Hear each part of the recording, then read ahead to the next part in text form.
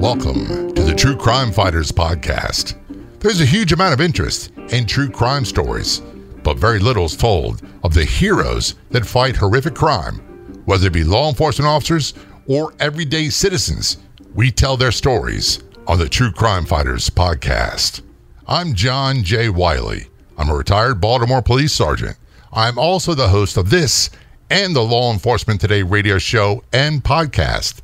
Get access to unique news stories, op-ed stories, videos, our free app, and much more at letradioshow.com.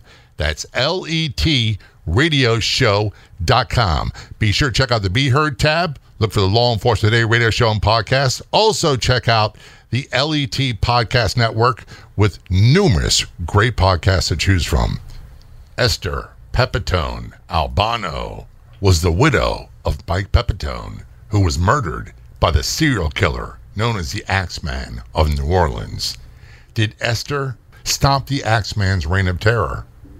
Be sure to subscribe to the True Crime Fighters podcast for free and never miss a new episode. All episodes will be 15 minutes or less. Also, if you like the podcast, please tell your friends about it. Don't go anywhere. We'll return to the True Crime Fighters podcast in just a moment. One of the most frequent questions we see is, where can I find great podcasts? Do you have any suggestions? Yes, we do. So we decided to start our own podcast network on Law Enforcement Today. That's right. You can find top podcasts about law enforcement on our website and our free app. Go to letradioshow.com, click the Be Heard tab, and there you'll find the LET Podcast Network. We'll be adding more podcasts from first responders and more. Again, to find the Law Enforcement Today Podcast Network, go to letradioshow.com and click on the Be Heard in our menu, or download our free app today at letradioshow.com.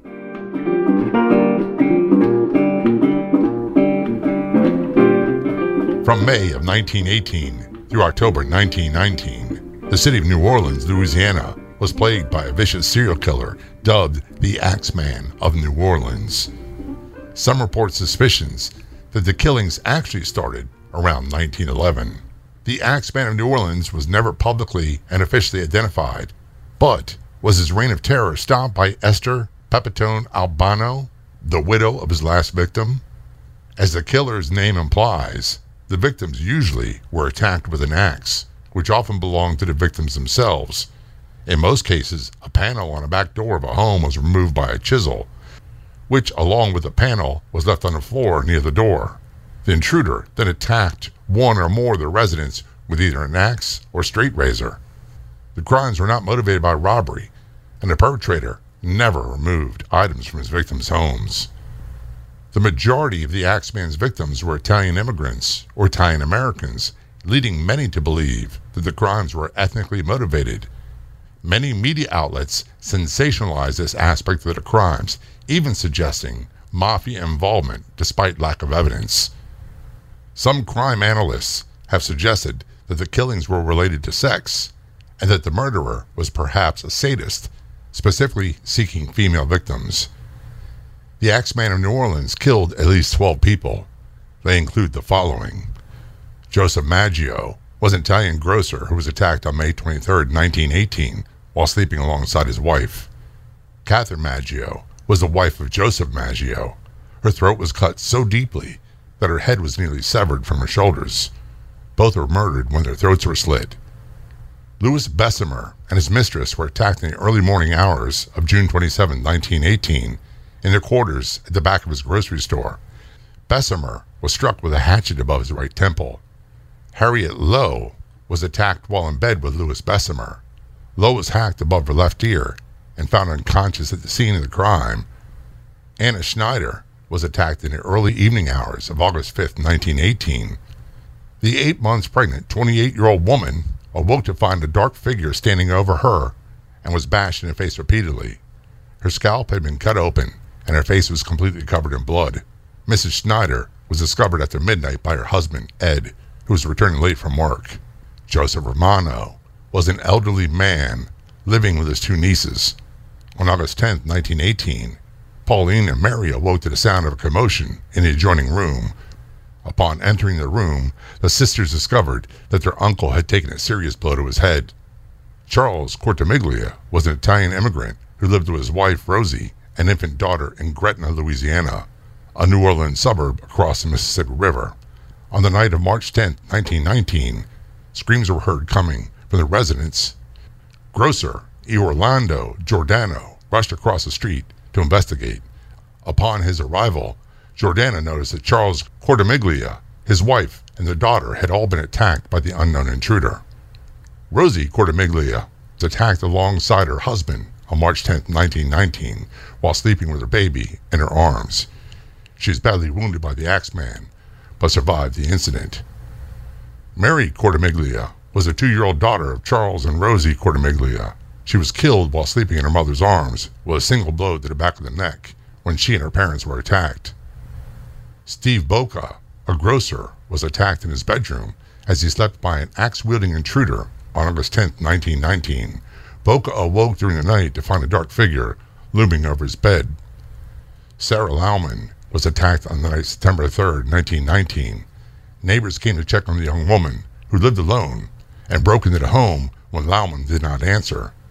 They discovered the 19-year-old lying unconscious on her bed, suffering from a severe head injury and missing several teeth. Mike Pepitone was attacked on the night of October 27, 1919. His wife was awakened by a noise and arrived at the door of his bedroom just as a large axe-wielding man was fleeing the scene. Mike Pepitone had been struck in the head and was covered in his own blood. Blood splatter covered the majority of the room. From NOLA.com, Esther and Mike Pepitone were asleep in bed. She woke up shortly before 1 a.m. on October 27, 1919, when she heard her husband's cry, "Oh my God." Esther Pepitone found her husband unconscious. Their mattress was saturated with blood, and the walls were splattered from the floor nearly to the ceiling. Mike Pepitone's head had been bashed 18 times with at least one weapon, but it was hard to tell just what had happened because his skull was so badly damaged. It was battered into an almost unrecognizable mass. Esther Pepitone told police she caught a glimpse of 2 shadowy figures in the darkened bedroom, but she could not identify the men. The 2 wordlessly slipped toward the back of the house, she said, through the room where the Pepitone's 6 children were sleeping, and exited through the back door. His savage murder was never solved. It was the last in a string of attacks commonly attributed to a now mythical serial killer known as the Axeman of New Orleans. One prevailing theory behind the Axeman murders is that they stemmed from a feud between warring mafia factions. 9 years before the killing of Mike Pepitone, he and his father, Peter Pepitone, were central figures in a killing described at the time as the culmination of one such vendetta. After her husband's murder, Esther Pepitone started over. She moved with her children to Los Angeles in January 1921, and in September that year, she became Esther Albano when she married Angelo Albano, a man she had known from New Orleans. Just before the wedding, Angelo Albano had dissolved their business partnership with another New Orleans man, Doc Mumphrey, who was living in San Bernardino. Mumphrey was known by a long list of first names, including Joseph, Leon, and Frank, and last names, among them Manfrey, Monfrey, Mumfrey, and even Humphrey. Mumphrey was a pharmacist by day, but he led a double life. He was convicted in 1908 of tossing a bomb at a grocery store after trying to extort money from the owner, among numerous other scrapes of the law. Mumphrey was also one of the prime suspects for the Axeman of New Orleans crimes. About the time that Esther Pepitone left New Orleans, the Axeman murders stopped. On October 27, 1921, 2 years to the day after the slaying of Mike Pepitone, Angelo Albano, Esther's second husband, left home to buy vegetables for dinner, according to a story in the Los Angeles Times. He was seen by witnesses at the market and later made a withdrawal from the bank, and then he was never seen again. A week or so after her second husband went missing, Esther Albano approached Mumphrey and asked him if he knew anything about the disappearance, according to an account she gave later to the Times. Mumphrey's response seems to suggest He wasn't aware that Angelo and Esther Albano were married. On December 5th, 1921, at about noon, Esther Albano was with 3 of her children at their home in Los Angeles when Doc Mumphrey knocked on the door. He placed his hand on his hip pocket and demanded $500 in my jewelry, she later told police. He stated, if I did not give that to him, he would kill me the same way he killed my husband, apparently referring to Angelo Albano, Esther Albano believed. Esther Albano went to her bedroom and got a .38 caliber revolver. She fired in Mumphrey's direction, missing with her first shot. As Mumphrey struggled to remove his own gun from his pocket, she fired again, hitting him. She squeezed the trigger again and again and again. She continued shooting as Mumphrey slipped down the steps. After emptying the revolver, she grabbed a second .38 and emptied that one into Mumphrey too. He slid nearly to the bottom of the steps, lifeless, and any secrets he had died with him. Then Esther Albano went to the grocery store next door and asked the man working there to call the police. Some might say that she exacted revenge for the murder of her second husband, and others would say that she killed Mumphrey in self-defense, and yet others would say, by doing so, she killed the notorious Axeman murderer of New Orleans. Was Esther Pepitone Albano a vigilante or true crime fighter? You be the judge. As for me, I suspect that she stopped the notorious serial killer, the Axeman in New Orleans. Sources, NOLA.com and Wikipedia.com. Thanks for listening to this episode of the True Crime Fighters podcast. Another one will be heading your way soon.